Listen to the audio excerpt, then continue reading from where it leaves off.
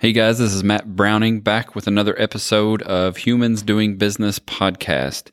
This is episode number 3 with Judd Watkins with A&A Wall Systems. I'm so excited for you guys to hear about this conversation that we had with Judd.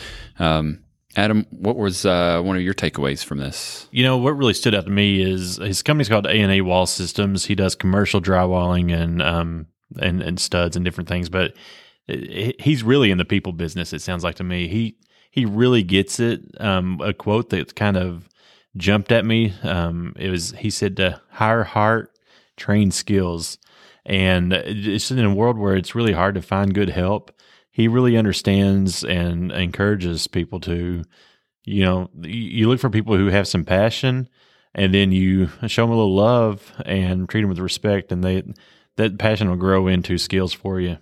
I mean, we covered a lot of things in this conversation, but I mean, really, it was the most impactful thing for me was along those same lines, and it was as simple as one word, which was honor. That's basically their core value. Like you said, they don't have a ton of core values that rhyme, all start with the same letter or anything fancy like that. I mean, it's raw, it's real, and it goes for all aspects of the business. And I loved hearing a story, how he got started, kind of how he parted ways with it and came back to it, and how God's timing was perfect. So I loved it. Yeah, it's another tale of, you have a passion for work, and then the work finds you. So he didn't necessarily go into this career by plan, but he had a heart for just, working really hard and being his best self, and the career sort of laid out for him. Yeah. And he's involved in so many other things that are so fun to talk about. And I think we could have gone on for hours and hours just talking about all these little side projects and other things, but obviously had to wrap it up. But yeah, can't wait for you guys to hear it. Yep.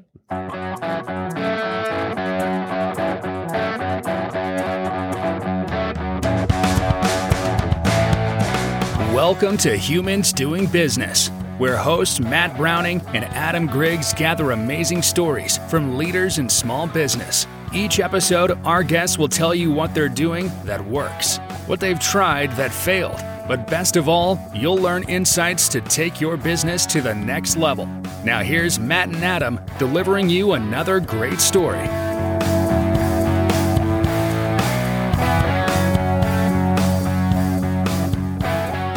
Judd Watkins, thank you so much for being with us today. How you doing? I'm good. Thanks for having me on. This will be a fun time. Yeah, absolutely. I've caught you on a couple other podcast episodes and heard you talk a little bit about business and how you approach business and being a boss, how you treat employees and a little bit about that. And I'm excited to dive into that, but I think our audience needs to hear a little bit about you, your past, where you come from, and a little bit about your business specifically. Yeah. Okay. Well, my name is Judd Watkins. I am a local small business owner in Cincinnati, Ohio. I own a small construction company that specializes in metal studs and drywall, basically carpentry, for those that aren't super familiar with the commercial construction space. And it's a family business. My father-in-law started in the 60s and incorporated in 1966. So we're 55 years in at this point. And I joined the company in the mid-90s in 1995. And when I married his daughter, and it's been a wild ride since then. I've learned a lot, and I've made a lot of mistakes, and I think that's part of anybody trying to do anything worthwhile. You're going to do that. So I've definitely had my bumps and bruises. So yeah. So over 25 years, there's not many people who work for one company for that long these days. That's really unique and special. Yeah. Well, I took a little hiatus in I was gone for 5 years, almost to the day. So that was a strange situation in a family business as a part owner when you decide to walk away from it. So, but it all worked out. So yeah. Yeah, thinking back to your younger days, did you ever see yourself getting into this career path, or was that just something that sort of developed? And I mean, it sounds like you fell in love, which probably had something to play with that. Well, I mean, ultimately, there's a whole lot more backstory as far as how things, looking back, seemed like they were kind of laid out for us. But no, my childhood was less than ideal. There are a lot of folks that got things a lot worse, but we definitely were not, the Beaver Cleaver sort of happy American family. So honestly, I didn't have much vision for my life at all. I just happened to fall in love with a woman whose father owned a company, and I had zero other opportunities, and I knew at that stage in my life that I was 21, maybe 20, right at 21 when I met her, and we were friends. Ended up married by the time I was 23, and so yeah, I didn't really have any other opportunities. Saw the opportunity in front of me and knew that I needed to make the most of it, or not. I didn't really have a backstop, so it was kind of go for it or just forget about it. So yeah, I made the decision to run towards it instead of away from it, and that's it's paid off pretty well thanks to his generosity, and just thanks for to a lot of, I don't know, good breaks and some bad ones that taught me some good lessons. So yeah. Oh yeah. I mean, that's kind of similar to me. I stumbled in a career, much the same way. My wife, from an early age, she knew what she wanted to do and went to college to be a nurse and pursued that, never had any question. So going through college, she had a target and, she was going to meet that.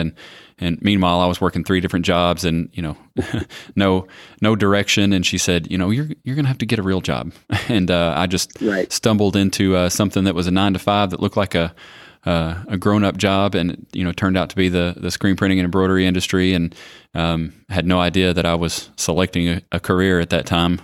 Worked there for a little while and then started my own, and the rest is history. It's so nothing like a push from a beautiful woman. Yeah, it's funny. It's funny how they figure it out so much faster than we do. Yeah, yeah. I don't know how, but I'm glad they do, and they're willing to guide us instead of write us off. So exactly, yeah. That's how I like to live my life. I need people to tell me what to do. Give me the answers. Yeah, that's right. That's right.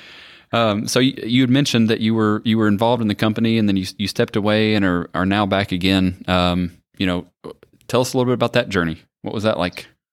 Yeah, well, so my father-in-law, when I joined the business in '95, he had kind of cast the vision that I would one day buy the business from him. And at the time, he had a partner. She was they were 49-51. He had controlling interest or whatever, but they were equal partners. And she was really running the business on the day-to-day. He was involved, but wasn't very hands-on. He was mostly golfing. But over the years, I was able to buy him out. And then I started into an agreement to buy her part of the business out. We got a couple of years into that, and the 8, 9, and 10 slide started, and we decided to pause that agreement because from the looks of things, the valuation of the business was going to be upside down by the time we got to the end of the payout. So she might ended up owing me money.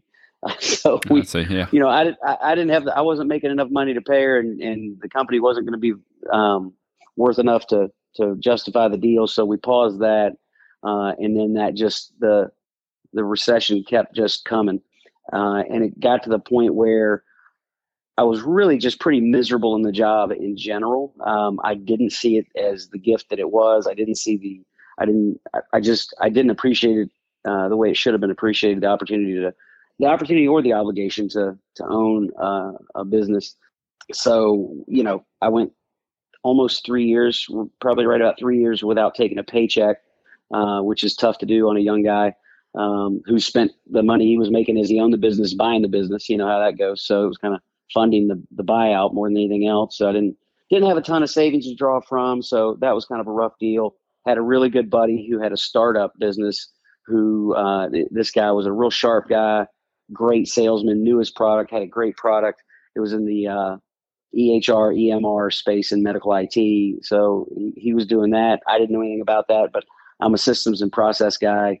He needed one. So he knew I was miserable in my current situation. He knew I wasn't making any money, so he offered me a sweet deal to come be a part of that. So yeah, it was left to do that for a couple of years. That didn't go the way we thought it would. We ended up parting company about 2.5 years later. I had another friend in a similar situation who had a growing business and was looking for somebody to help him take it to the next level and just work with alongside. He'd started the company with his dad, who's a great guy, but he's retirement age, and this guy was really just crushing. He was just working his butt off, and he's one of those kind of guys, though. And but he decided, hey, before you consider any other options, why don't you come help me out with this, and we can try and do this together and see how it goes. So I did that, and it was going great. And then my old partner kind of came calling, trying to entice me to come back to at least have a conversation about potentially making a deal about buying the business back and getting back into the industry. And I really didn't want anything at all to do with it.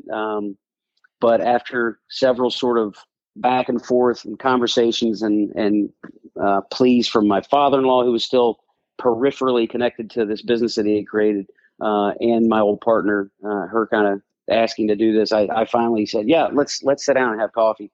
Because there's a reason this keeps coming up. I need to quit ignoring it. Yeah. And so sat down, had coffee, and just was blown away by her approach to the thing, the offer that we ended up talking about, just the way it was all going to be laid out and was going to work, was it was attractive. So yeah, I went ahead and I made the decision to go back and came back into the business with a full awareness of what sort of opportunity it was and what sort of responsibility I have as a business owner, and leaning into that responsibility and looking forward to it rather than sort of dreading that weight that a lot of guys talk about having on their shoulders. I mean, that's really kind of a blessing to have. So yeah, so that's the in a nutshell version.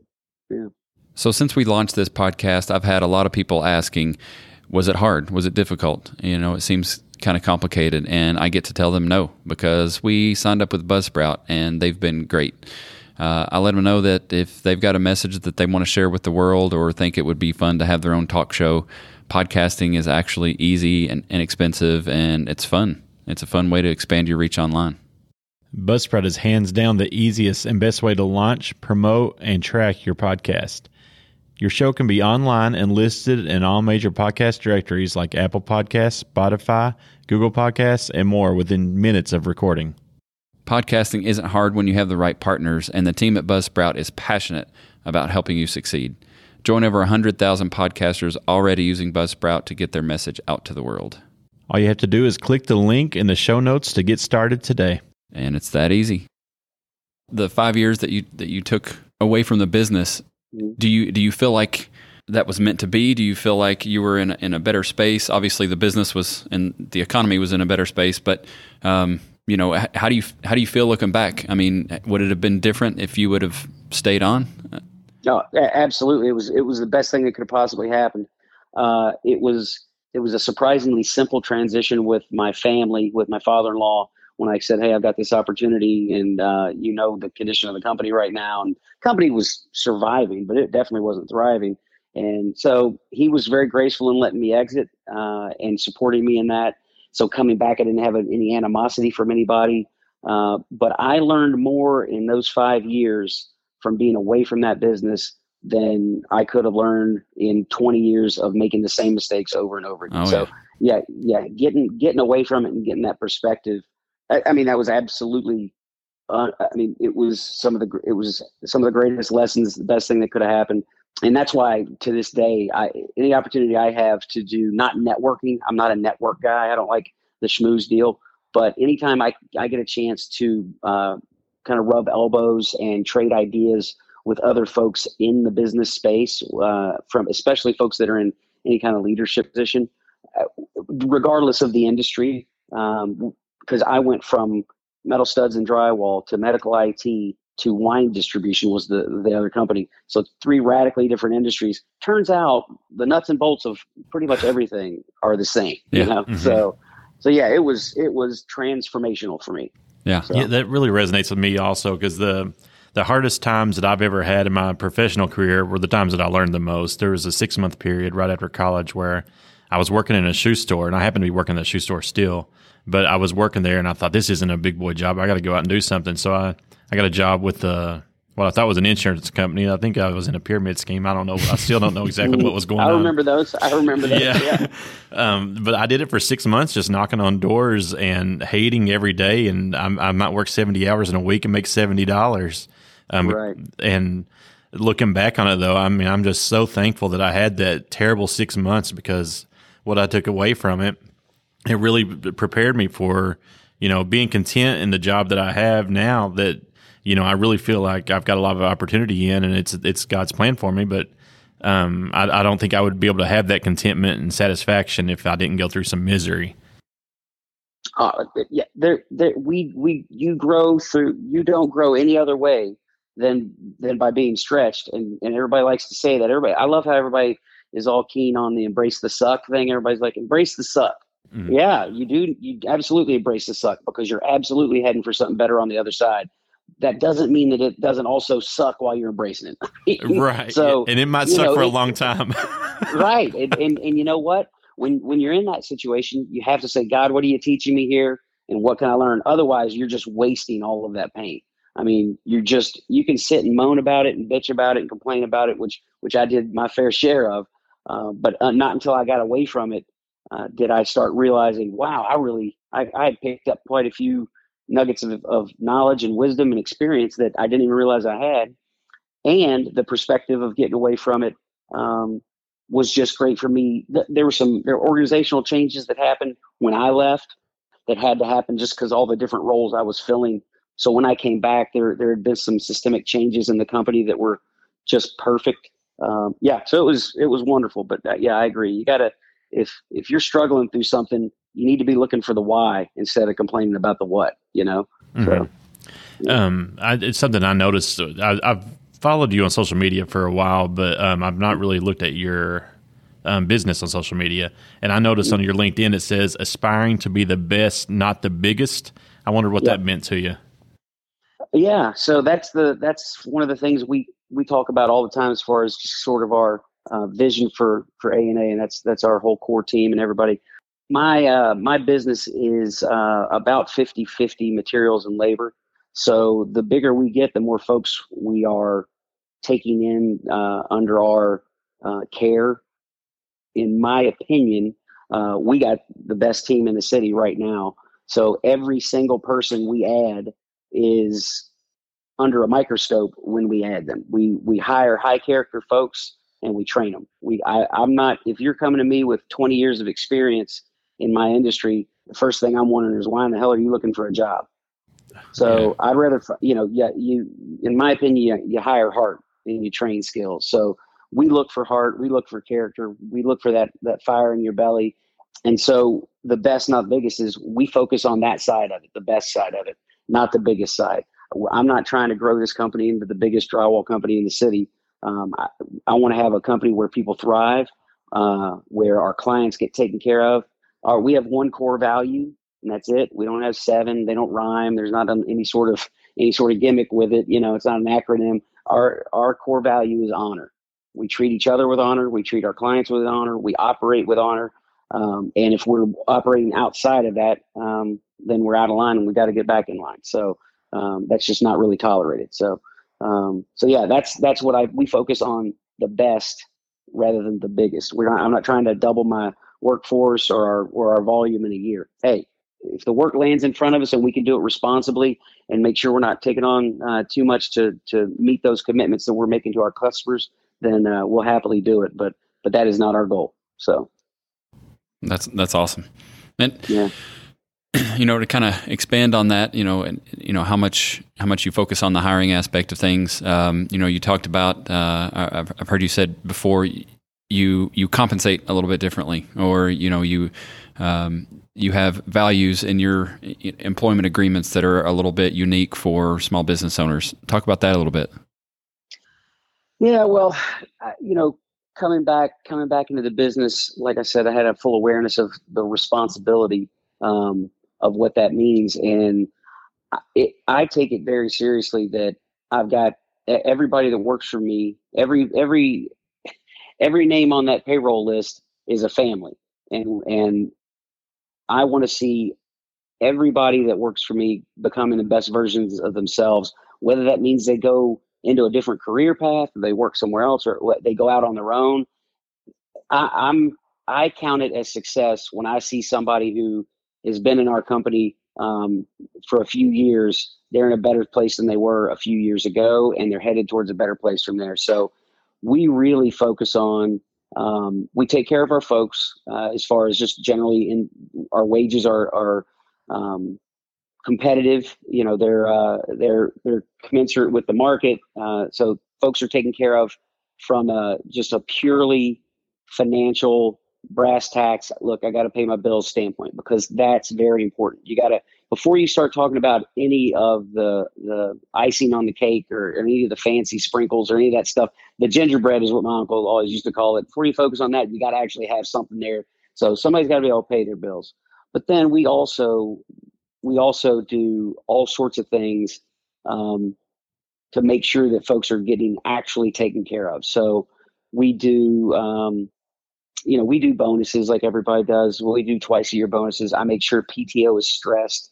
We're very, we're generous with PTO in general. We have all the paid holidays, and we have vacation schedules, and then just general PTO. We encourage folks to take that PTO because we know that we work from rest rather than resting from work. So, at the end of the week on Friday, you're tired and you're ready to kick back for the weekend. But that weekend isn't helping you rest up from Friday. It's getting you ready for the next week. And we know that people that just, work year round, don't take their PTO, don't take their vacation, they're just not happy people. They're going to be miserable. They're going to be burned out. There's seasons that you have to burn the candle at both ends. But if that burning the candle at both ends becomes the norm, then there's a breakdown somewhere that needs to be fixed. So we do that kind of stuff. We really encourage folks to take their PTO, so that's a big thing for us. We also do. If you've ever read The Dream Manager, it's a fantastic book about a local company that's just transformed the janitorial space by really focusing on, okay, yeah, you can write somebody a bonus check, but is that moving them towards their goals or their dreams? Are they seeing things in their life improve and thrive? So we focus on that. We set aside money in the annual operating budget for us to identify for our team. This isn't just something I sit back in an ivory tower and decide. I sit together with my core team and we talk about the needs and dreams of the folks that work for us. And when we see an opportunity to help somebody reach one of those dreams, whether it's getting an education, buying a vehicle, figuring out how to buy a condo, just all sorts of stuff that's not just material wants, but their needs and dreams and things that are going to move them to a new place. We invest in that. And that's important to us that we get to do that. And it's really great that I've seen a lot of our leadership and management folks, they'll bring those ideas to the table when we're in that group setting saying, hey, I saw this in so-and-so, Joe's really struggling with this and he's talking about trying to do this. And I'm wondering if we can help him get there. And when you see somebody coming to the table with a group of other leaders in the company trying to help solve this other guy's problem that hasn't even asked for it to be solved, he's thinking about that guy's needs and trying to help that guy get to a better place on his own, unprompted, and then, bringing that to the group to discuss, and everybody's all in on it. That's one of the things I can look at and say, yeah, we're doing something right.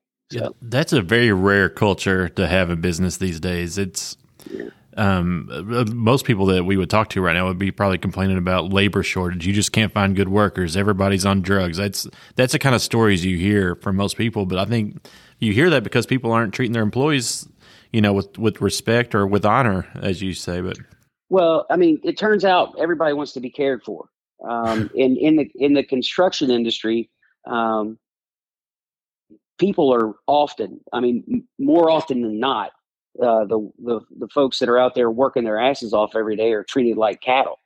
Okay, great. You won't do the job, I'll get this guy to do the job. You won't work for this wage, I'll get that guy to work for this wage. And so there's all this back and forth, and none of the guys that work in the field, everybody's on dispersed job sites. So I don't see my folks every day. I don't see them regularly enough. My field managers, my project managers do, but we're not connected on a daily basis. So how do they know that I have their best interests at heart, right? Well, they know it by how I treat them, and they know it by how our field management treats them, and how our project managers, how we all interact with each other.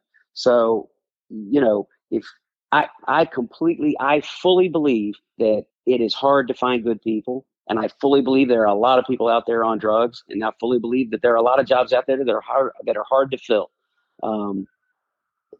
That none of that changes the fact that whether the job's hard to fill or not hard to fill, or you got the wrong person or whatever else, that people want to be cared for, whether they want to articulate that to you or not. And frankly, as business owners, that should be our job. Our job shouldn't be to buy another boat or to get a condo in Florida or to get that do whatever it is to stuff our own pockets. If all you're doing in business is trying to make yourself more wealthy, you're missing the point. I'm not saying don't get wealthy. I think that's great. Do all you can do. But if you make your entire business all about you, you're missing the point. That's awesome. I love that. Yeah, that's just incredible. I mean, what dad has kids to make himself feel better about himself? Or, I mean, it's just, there are certain things in life that when you get a responsibility for other lives, you need to step into that responsibility. So absolutely. Yeah. So it obviously your business means a lot to you, and your brand means a lot to you, and that's when you're marketing it to potential employees or to potential customers. It's more than just a logo on a T-shirt or a truck. How important do you think it is for companies in the construction industry to be consistent with their branding, or even really understand their own brand, their own message? How do you approach that with your business? Yeah, I can speak to it specifically for my company and my business. I don't know how it relates to everybody else out there, and that would differ for a developer versus a general contractor versus a subcontractor like myself. When you're at the stage of the industry that I am, which is the subcontractor, I'm mostly marketing to my team. We're letting them know what we're about, and yeah, that's really it. That's the promise we're giving is to our folks, is that this is what we're about. This is who we are. This is what we represent and what we're trying to do. My clients see that through the work that I do and the work that our folks do and the work that we turn out and how we approach all that. And hopefully that resonates with them and they want to see more of that. And we become a vendor of choice because we are the folks that can come alongside of them and truly partner with them on a job.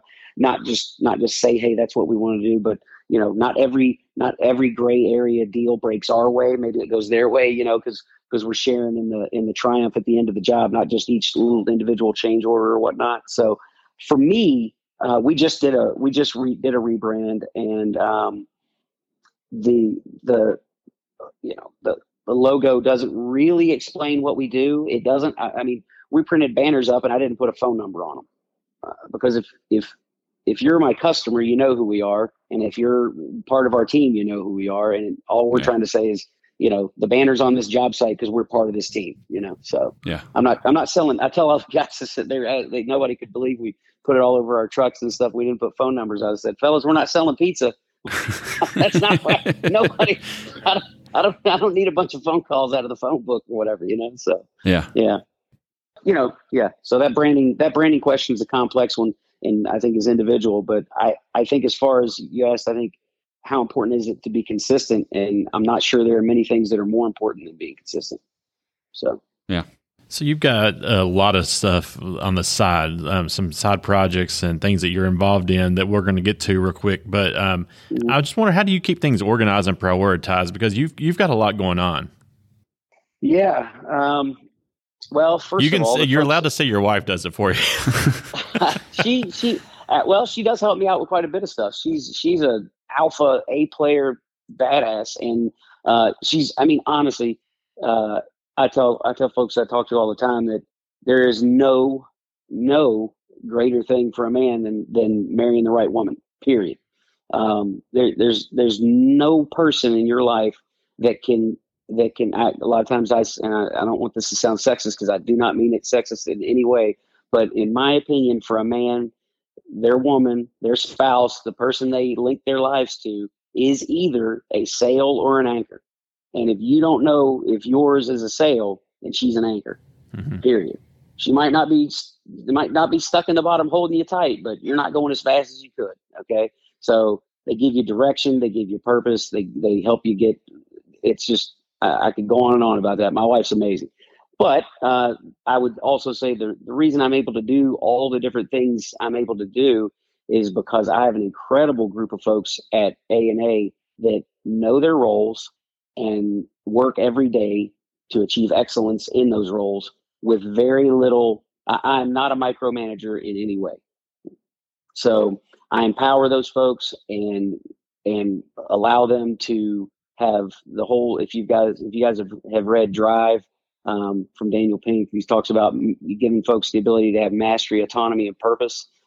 So mastery, working towards something you can constantly get better at. Autonomy, you get to do it on your own way and figure out what that way is. And purpose, as far as, okay, why am I actually doing this and what does this all mean? So I really work to do that at A&A, and I got a bunch of folks that get it and thrive in there, and it's really fun to watch them do that. And because they're doing so well, I'm able to split my focus and work on these other projects that are super meaningful to me, fun, and I mean it gives me more capacity. So and instead of just playing more holes of golf in a given week, I'm trying to do some things that are a little bit more meaningful. So yeah, and letting them come to the table and have input and giving that empowerment, that's going to lead to that too. So that makes a lot of sense. And I get questions from guys that, oh, how do you know you can trust folks when you give them that autonomy and you're not micromanaging, you're not checking on everything. Well, I mean, we've got KPIs that we follow and track, and we all talk about it. We're all open about it. We do, we check all of our job costs. We're on top of those numbers. I just don't we all know what the goal line is. I just don't tell a guy how to get from wherever he is to wherever that is. I'll absolutely be there as a resource or whatever else, but I'm not the one with all the answers. They're better at it than I am. So let's let them do it, So, and the other question I get along that line is, okay, well, what if you have somebody who abuses that? Because people can really take advantage of all that freedom. Well, sure they can. But in my opinion, when you've got a thief working for you, you don't add more locks.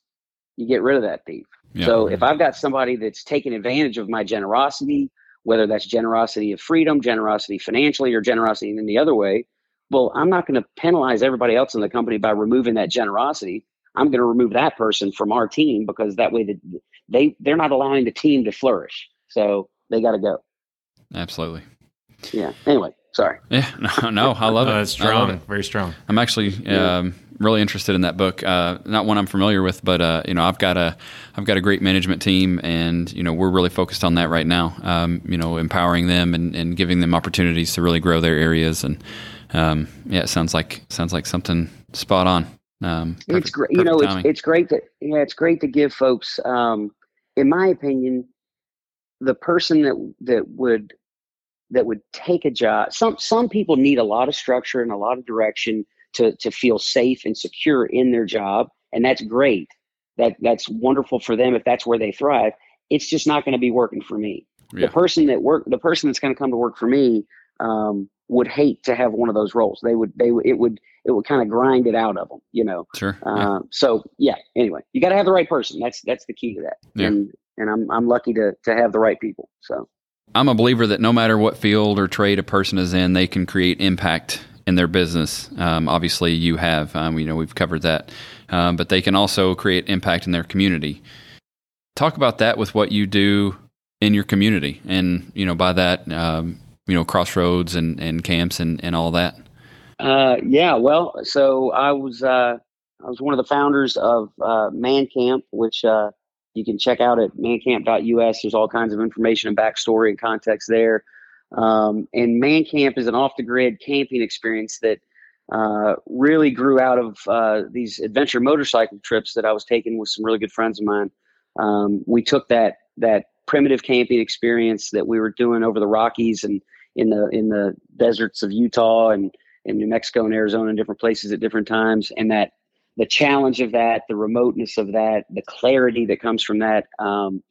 And we were trying to figure out how we could share that with folks without requiring them to have, 8 days of vacation spent in the backwoods with a off-road motorcycle and a bunch of expensive camping gear. So we came up with a way to do that locally here near Cincinnati, through Crossroads Church.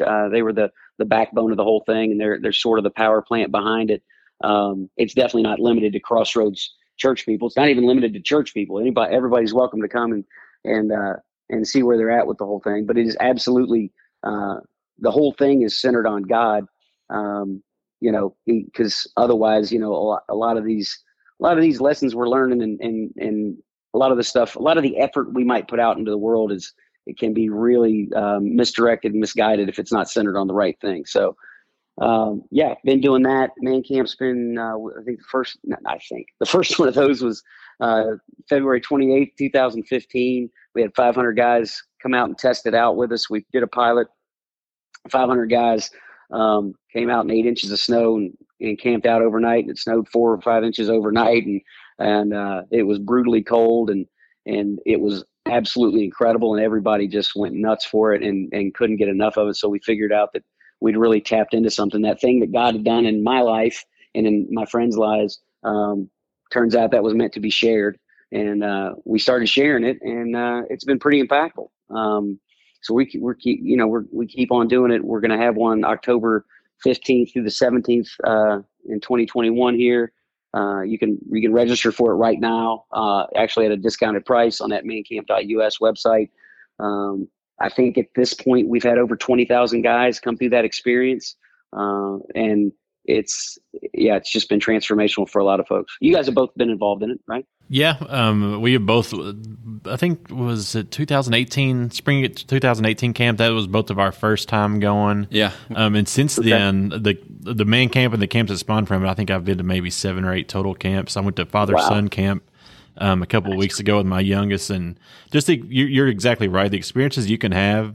Like, I would have never imagined that I was even capable of sleeping outside when it's 25 degrees. But when you wake up the next morning, you feel like you've done something. It's got something within you that you didn't know was there. And I've slept nights at man camp where my tent blew over, and I had to kind of sleep with my elbows to the ground, propping my tent up so I didn't suffocate. It's just a whole nother level of misery. But looking back on that, I had brothers there with me that were doing the same thing. And the next morning, we were trying to, start a fire together and warm back up. So those experiences are just incredible. Yeah, and we kind of stumbled into that on this adventure. We just thought adventure motorcycling would be a real fun time and a great adventure, and it was. But when it kind of dawned on us that we needed to share it, and then when we saw that shared adversity and that authentic adversity is the other piece. So, you go to a haunted house and you get scared by somebody in a costume, and the rules, right? Mm-hmm. And you go, everybody, I don't know how many golf trips I've been on, guys, you go out and you're like, yeah, man, isn't this beautiful? Well, yeah, this manicured thing should be beautiful. How many millions of dollars they spend on making this? Right. And then we all go back to our hotel room, you watch SportsCenter, and you go drink a few beers at the bar, and then everybody goes back to the room and sleeps in a whatever temperature controlled room they've got under however many pillows they want and sheets they want and all this stuff. And we were meant for so much more than just that comfort that just surrounds and pervades our world. And don't get me wrong, I love to be comfortable, but I know that the good stuff comes from being uncomfortable. And so Man Camp and a lot of those other camps, all that kind of stem from that, are all built around that same ethic. We're going to make it. We're not going to intentionally make it painful. This isn't some sort of a sadistic thing. It's literally, we want guys to find freedom. We know freedom comes through this experience. So let's share that experience. And that includes that adversity, whether it's the weather, whether it's sleeping in a tent, whether it's sharing something real around a fire, whether it's hiking through the woods with all your gear. All those things are meant to give guys the opportunity to find that freedom. So it's good stuff. And for Man Camp, most of the time it's the weather. We had we did an Instagram live Q&A section last night. And one of the questions was, well, why do you guys always have man camp at a time whether the weather could be great or the weather could be terrible? And I said, well, that's partly because we live in Ohio, and on any given day, the weather could be great or the weather could be terrible. And also, we choose the fall and the spring because the higher likelihood of a challenging day is present. And you don't learn anything from 72 and blue skies. You just don't. You might have a fun weekend. You might have a couple of laughs with your buddies, but you're not getting challenged or pushed. If we let everybody drive in and set their gear out of their car and set up camp and then drive back out or whatever, do you learn anything about yourself? Do you learn that if given the chance, when you see a guy you don't even know struggling with that 40-pound pack, you would grab the other side of it and walk it in with him? Did you know that about yourself? Well, no, you don't, because the world never lets you learn that. The world doesn't let you know you can sleep in 25 degrees. The world doesn't let you know that when you see somebody about to break down, sharing some terrible thing from their past around a campfire, you might have the right words to encourage them. The world doesn't let you know that.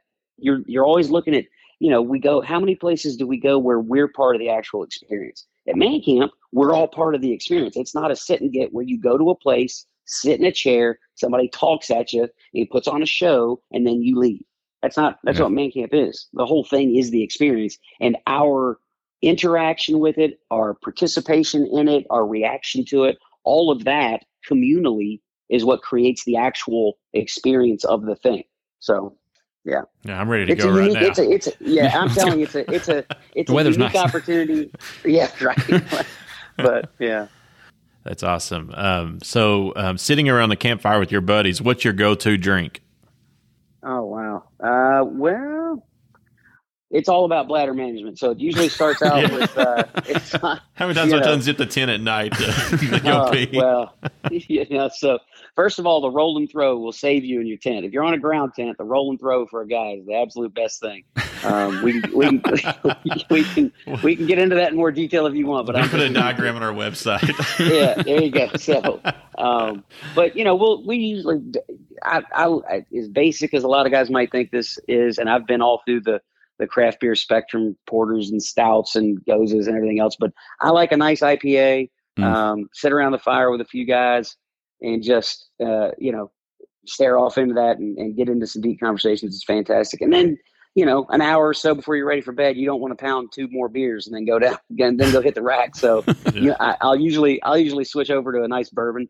I used to be kind of a Scotch guy, but I got turned on to bourbon camping years ago and haven't looked back. So that's my thing. I'll usually an IPA and then shift over to bourbon, maybe have a couple of fingers of bourbon before I head off, and that's the way we end the night usually. So there you go.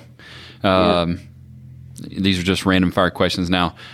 What is your biggest weakness as a business owner? Wow. I would say pride and ego. If things are going real well, and especially if you set up a system like I try to do where you delegate authority, you empower folks, you give them that mastery, autonomy, and purpose, it's real easy to look around and go, man, do I matter at all? And a lot of guys can't let go of that, staying out of the day-to-day and pushing buttons and pulling levers in their company, because it's scary to go, wow, do they even need me? Yeah. So, and if you're doing your job right, they shouldn't need you very much, so. All right. Another quick fire question. If you had $10 million to start any kind of new business you wanted, what would it be? Oh, wow. I'm currently looking into starting a mountain bike park in Indiana that's going to be targeted towards turning the Midwest, into an actual outdoor activity area. So we're toying with the name of Flyover Mountain right now, because right now, if you're into outdoor sports, you're not coming to Ohio, Kentucky, and Indiana to do it. Yeah. Even as close as Asheville, they've got outdoor activities as a thing. But we're looking to change that. At least we're looking at the idea of changing that. Me and a couple of close friends are looking at what our opportunities might be to do something like that. So very cool. 10 million would help with that. Yeah, I think you could find some land with $10 million. Yeah. Yeah, I've got a buddy that's into mountain biking, and he's got to go quite a distance to find something that's that's enjoyable.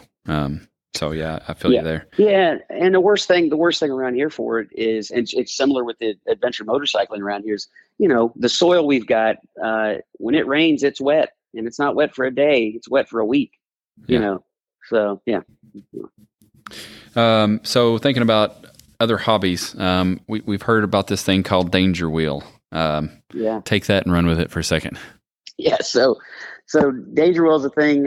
Some friends and I created, and hopefully everybody's catching on that pretty much everything I do is done in a group setting. Mm-hmm. So it is, and it can result in broken bones.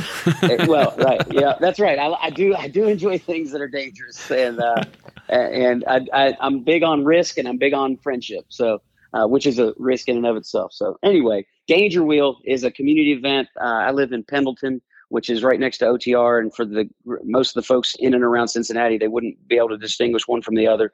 But Pendleton's one of the smallest, if not the smallest neighborhoods in Cincinnati. And I moved in several years ago, and we decided we wanted to do something to kind of highlight the neighborhood, to raise money for the neighborhood. And so we created this thing that called Danger Wheel, which is adult downhill big wheel racing. So we take 80-pound steel drift trikes. If you want to Google what a drift trike is, it's basically the adult version of a big wheel. It's got it's a bicycle front end and a flat big wheel type back end with two big balloon tires on the back. Did you say it was 80 pounds? Oh yeah, easily. Yeah. Let that roll over your leg. I think we actually trimmed the fat on the tube steel in the back. We had to reinforce these bikes because we built ramps that are launching people 12 feet high and 30 feet long, and they're landing on asphalt. And you got a 200-pound guy. You do the math on the physics when he hits the ground. We were tacoing these bikes because they were never meant for ramping. So, but we started ramping them. So we had some guys come up with some designs, and we've reinforced them all over the place. And we send these guys down the hill. So it's a team of 3. You race it head to head against another team of 3. So 2 guys, one guy rides on the bike. He's the driver, and then he has 2 pushers, one on each shoulder. That constitutes a team. And when I sound the horn, each team their noses are lined up at the starting gate. When I sound the horn, each team's pushers push as hard as they can push for about 10 yards, and then they can't touch their driver anymore. He's got to ride the rest of the way of the course. And whoever crosses that finish line with their butt in the seat, they can't drag the bike. They got to have their butt in the seat. That guy, whoever crosses the finish line first, wins that race. And every race, we add obstacles and we add ramps to make it harder and more dangerous as the day goes on. So because it sounds easy. I mean, you got to make it harder. It's I tell you what, it's a lot of fun. And the key to the event is really what the focus for us was, trying to get something, because Pendleton is like much of OTR in Cincinnati, and a lot of sort of what you might call, without being polarizing, a gentrified neighborhood. We got a lot of people that have lived in this neighborhood for multi-generations for 30, 40 years.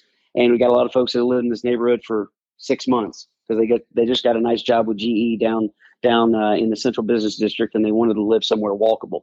So those 2 people are not likely to ever rub elbows with each other unless there's a reason for them to come together in their backyard and enjoy an event that's compelling, which Danger Wheel is, and is free, which Danger Wheel is. So you can come to Danger Wheel for free, spend 5 minutes, 5 hours, watch a ton of exciting race drama, meet somebody you otherwise never would have met because we're elbow to elbow up and down this course, 3 people deep.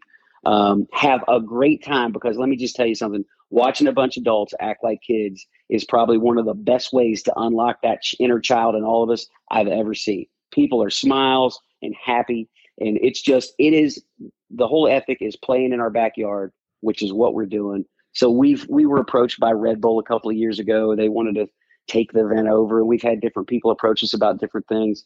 And we're happy to have these sponsors involved, because we're trying to raise money for our neighborhood, and it's an expensive endeavor to do what we do. So it's great to have these folks that want to get involved, but what we can't ever let it get away from is that original ethic of playing in your backyard. So when Red Bull came in, they said, great, we'll we'll cover these costs, we'll do these things. But I don't know if you guys have ever seen a Red Bull event. They're cool. They do some amazing things, but they're a Red Bull event, and the production value is super high, and it's not the same thing as we throw some straw bales in the street and some wooden ramps that I built in my barn and take some steel drift trikes over them, and that's kind of the gist of what Danger Wheel is. And yeah. But that's not super polished, so but it's a lot of fun. Yeah, yeah, unpolished is better. So it's that's actually this in last Saturday this month, July 31st, we're doing it, and it's like I said, free to watch. You can come for 5 minutes or 5 hours. There's a FC Cincinnati game that night, so you can come down, check it out, and then roll out and go to FC and have probably the most Cincinnati day you could ever dream of. So yeah. Eat some Geta. That sounds good. Yeah, you got to get some Geta somewhere in there, right? Yeah. Excellent. Yeah. So if you had a chance to talk to 18-year-old Judd and you could give him one piece of business advice, what would it be? Wow, he wouldn't know what to do with any of it. 18-year-old Judd wasn't even thinking about business. Gosh, man, maybe just keep going. I don't know. Maybe that thing we touched on at the beginning of, when you're going through the suck, look for the why. Yeah. Because I went through a lot of suck, and I think I have a real clear picture on the why now. But when you're 18 years old, all you do is know that you're in the middle of the suck. So yeah. Yeah. So we are going to probably close up here pretty soon, and it's been great talking to you. But some final thoughts. Where can people find you and your business online? Well, LinkedIn, we've got a little bit of a presence there. ANAWallSystems.com is the website, which is about to undergo a bit of a revamp because it was a little confused in its purpose. I'm at Judd Watkins on Instagram.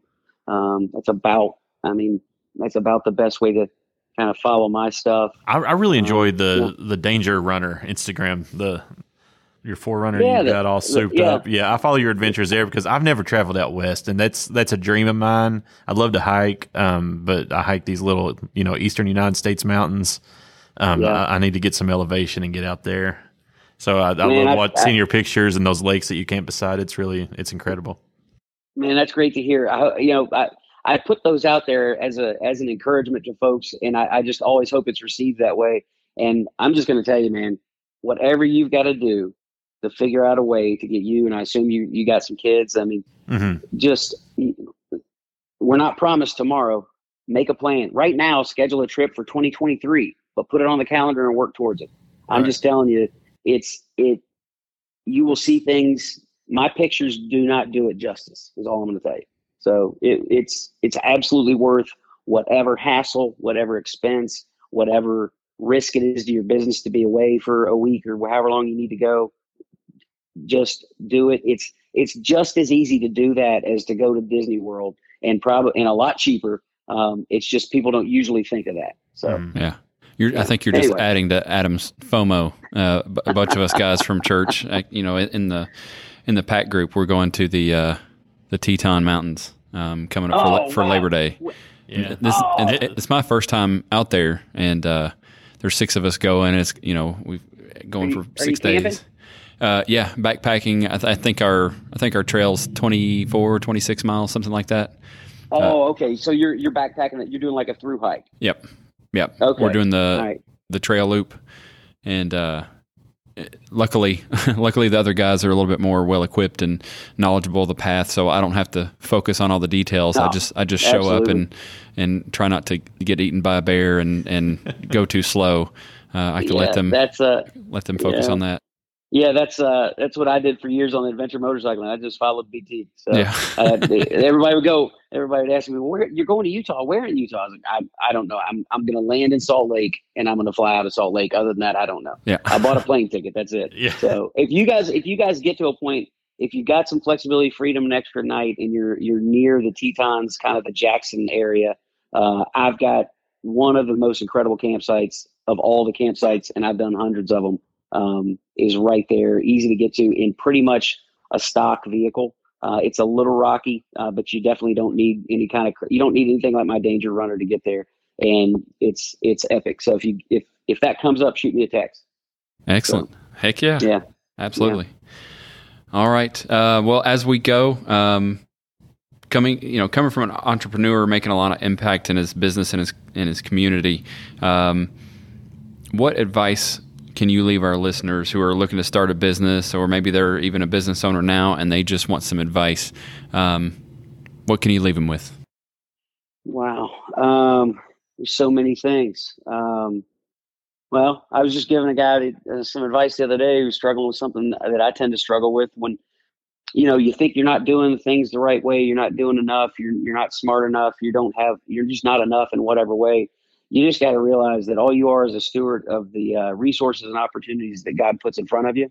The rest of it's His. So every now and then you might need to get out of His way and just let it happen. That's awesome. As we wrap up today's show, I want to give a huge shout out to our guest for joining us today. It's another great conversation with another amazing small business leader. I hope you guys got a ton of value out of that. In the show notes are links to social media accounts that we talked about. I would encourage you guys to click those, follow those, and engage with our guests. All of them, they love connecting with other small business leaders. That's why they're here. So I would encourage you to do that. Also, and unfortunately, this show is not free to produce. And if you would like to help support the show, we would be forever grateful. There's actually an easy link to click where you can buy us a cup of coffee. Just sending a few dollars our way to help support the show would mean so much to us and would go a long way. Again, thank you guys so much for joining us. And until next time on the Humans Doing Business podcast, we will see you soon.